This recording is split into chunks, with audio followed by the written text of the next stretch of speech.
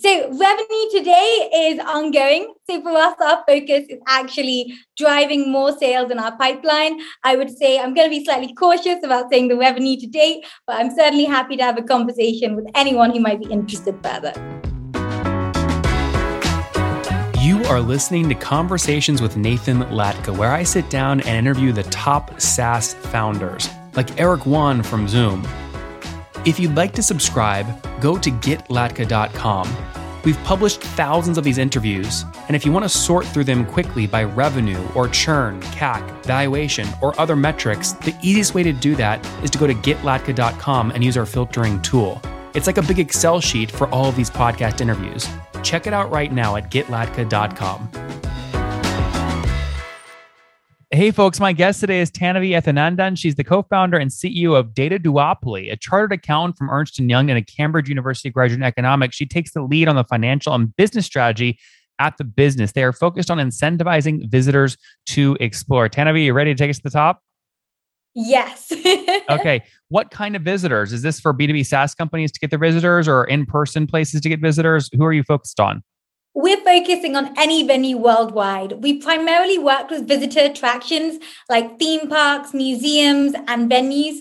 So we worked with the absolutely fantastic Eden project here in the UK, which receives over 1 million visitors for a pilot test. And we've now recently launched the National Trust Cornish Tin Coast Partnership, which covers 3 World Heritage mining sites, which is absolutely fantastic to be involved with such an exciting project and directing visitors to the least busy areas. Interesting. So how did you get this idea? Were you working at one of these parks or doing financial analysis on one of them or what? Actually, the idea came about because me and my co-founder were so tired of getting stuck in queues.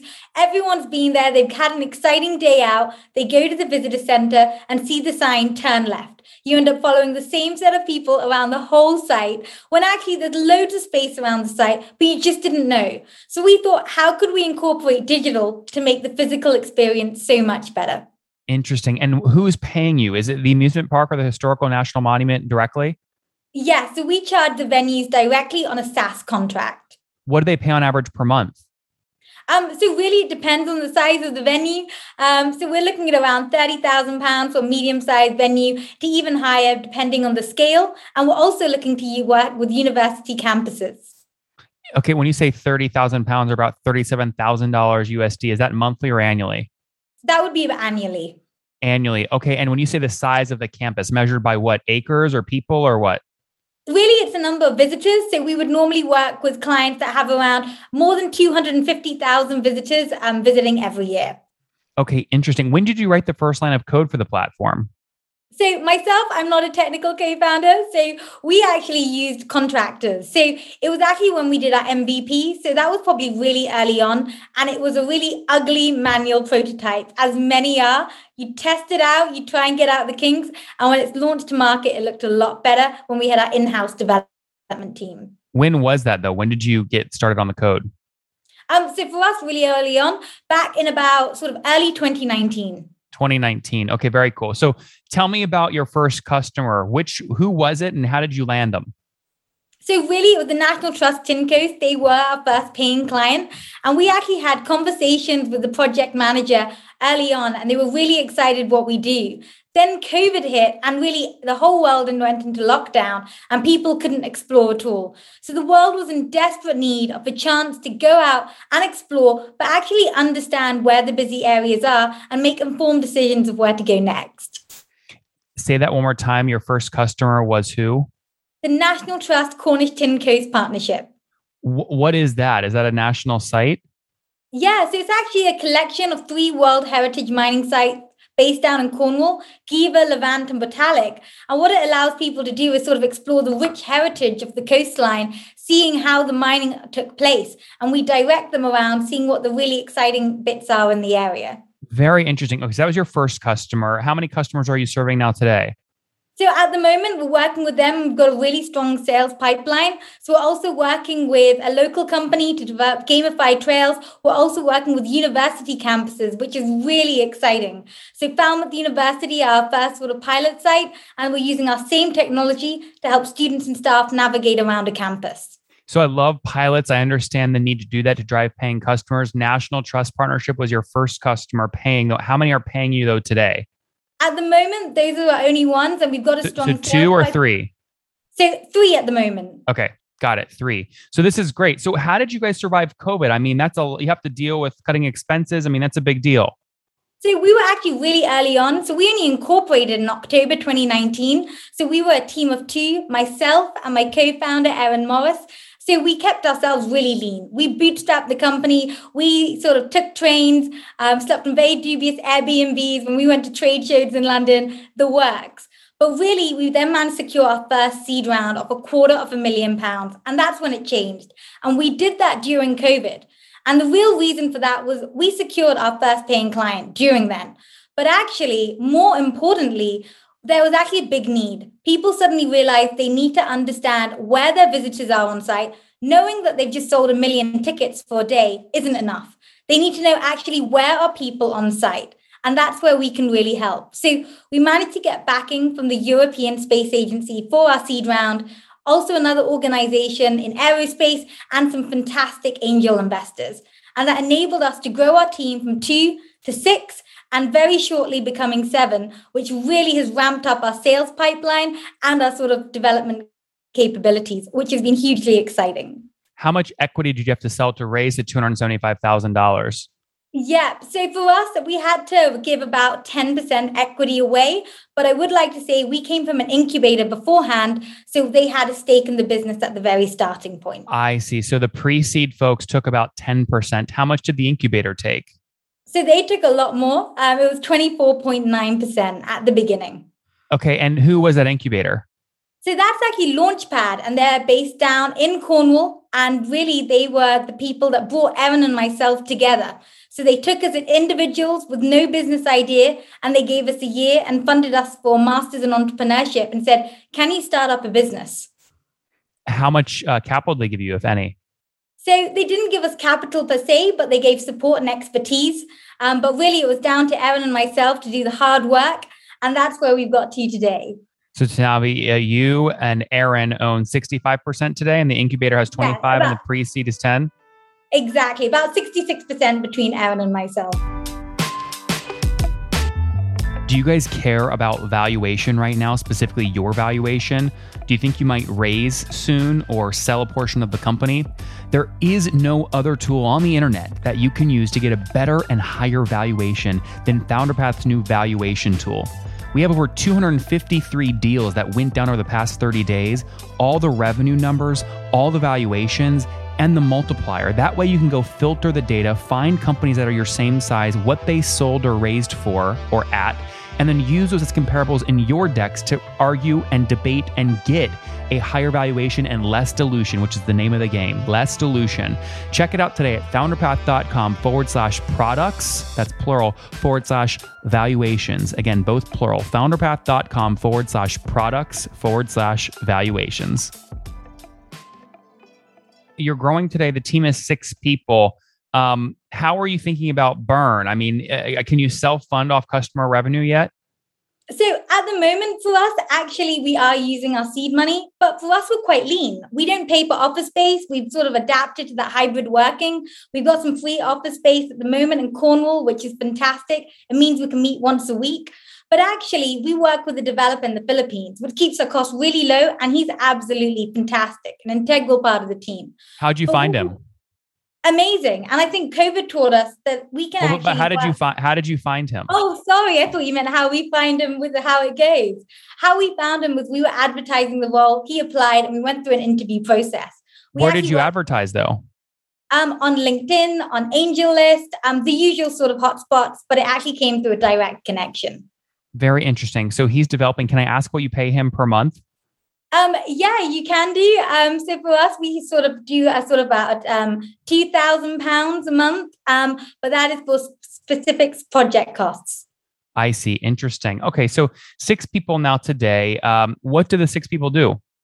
So we have a variety. So myself, I take sort of the business and financial side of things. My co-founder is an award-winning film director, so she actually takes the lead on the product design and the UI and UX.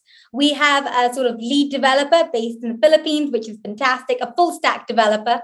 We also have two on-the-ground developers at the moment here in Cornwall. One sort of a mid-level developer sort of taking charge on the back-end side of things. And then we also have more on the app side, front-end development, a junior developer. And we have a sales and marketing lead. And the new team member, hopefully joining us later this month, is a junior marketing assistant, really to ramp up that sales cycle. So how much are you guys burning per month right now?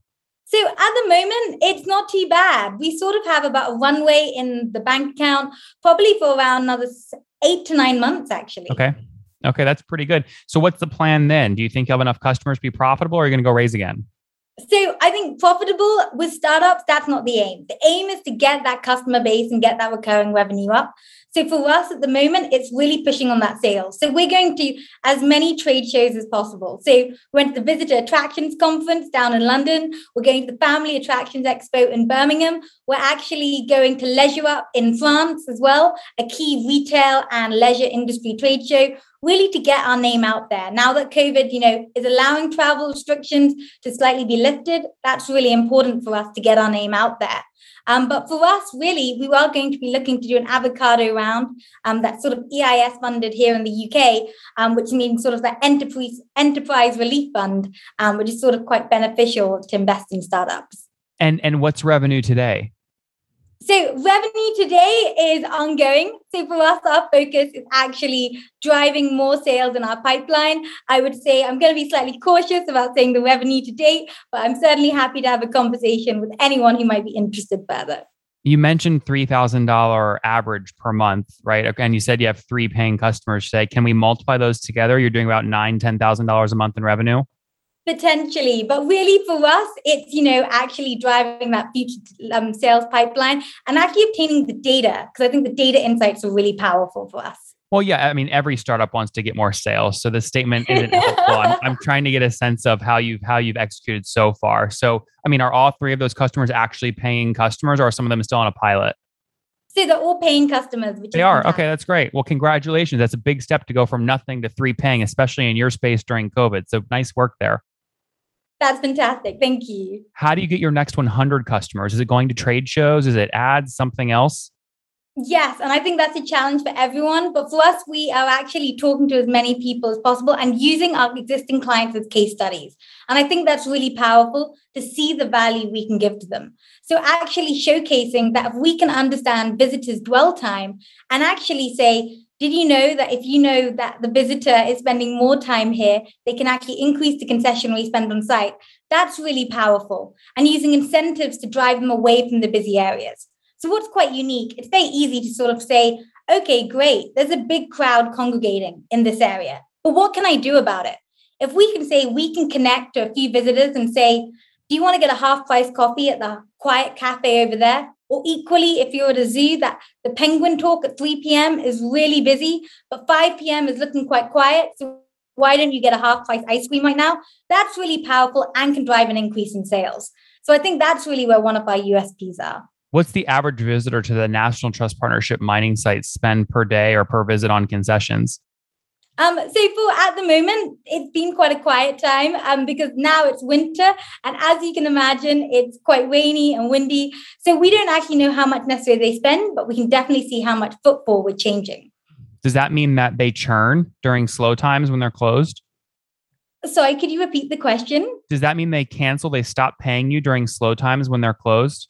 No, we charge on a 12-month base contract. So it means it doesn't matter how many visitors are using it. We want to encourage as many people as possible to keep using the platform.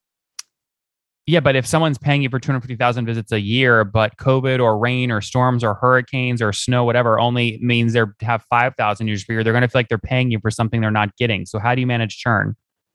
Oh, no. So we really sort of operate in saying, actually, this is your upfront sort of your 12-month license fee contract based on your expected number of visitors.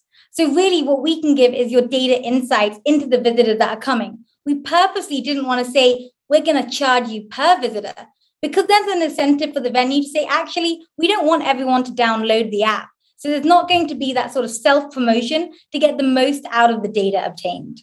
That makes total sense, Tanavi. I'm excited to see what you guys do over the next year. In the meantime, though, let's wrap up with the famous 5. Number 1, what's your favorite business book?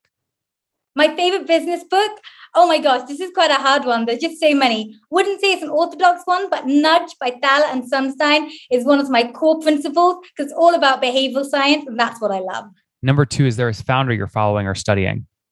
Yes, I think Nick Telson is amazing. Design My Night. I think it's such an amazing story. And I think for us, just learning more about that has been great. Number 3, what's your favorite online tool for building data duopoly?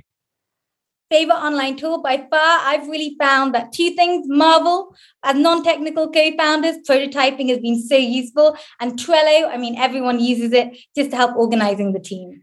Tanavi, what's your situation? How many hours of sleep do you get every night? Not too many, but I love what I do. And I wouldn't be doing what I do unless I love it. What do you average though? How many? Hours of sleep, probably pretty good. Definitely 8 to 9. 8 to 9. Okay. And what's your situation? Married, single, kids? I'm a single graduate and loving my business. Okay. Not married, no kiddos. Do you mind me asking how old you are? Yeah, I'm 27 years old. Last question. What's something you wish you knew when you were 20? To have the confidence to just do it, and don't necessarily go for a graduate role. Guys, she joined an accelerator back in 2019 who helped her found her co-founder, Aaron. They own 65% today, and the incubator owns 25%. And they raised a seed round selling 10% of the business as they scale data duopoly, an easy way for historical sites or physical attractions like amusement parks to understand where visitors are spending time, how to increase concession venue, and how to drive foot traffic to less popular but very valuable areas. They have 3 paying customers today looking to scale with their team of 6 over the next 12 months. Tanavi, thank you for taking us to the top. Thank you very much.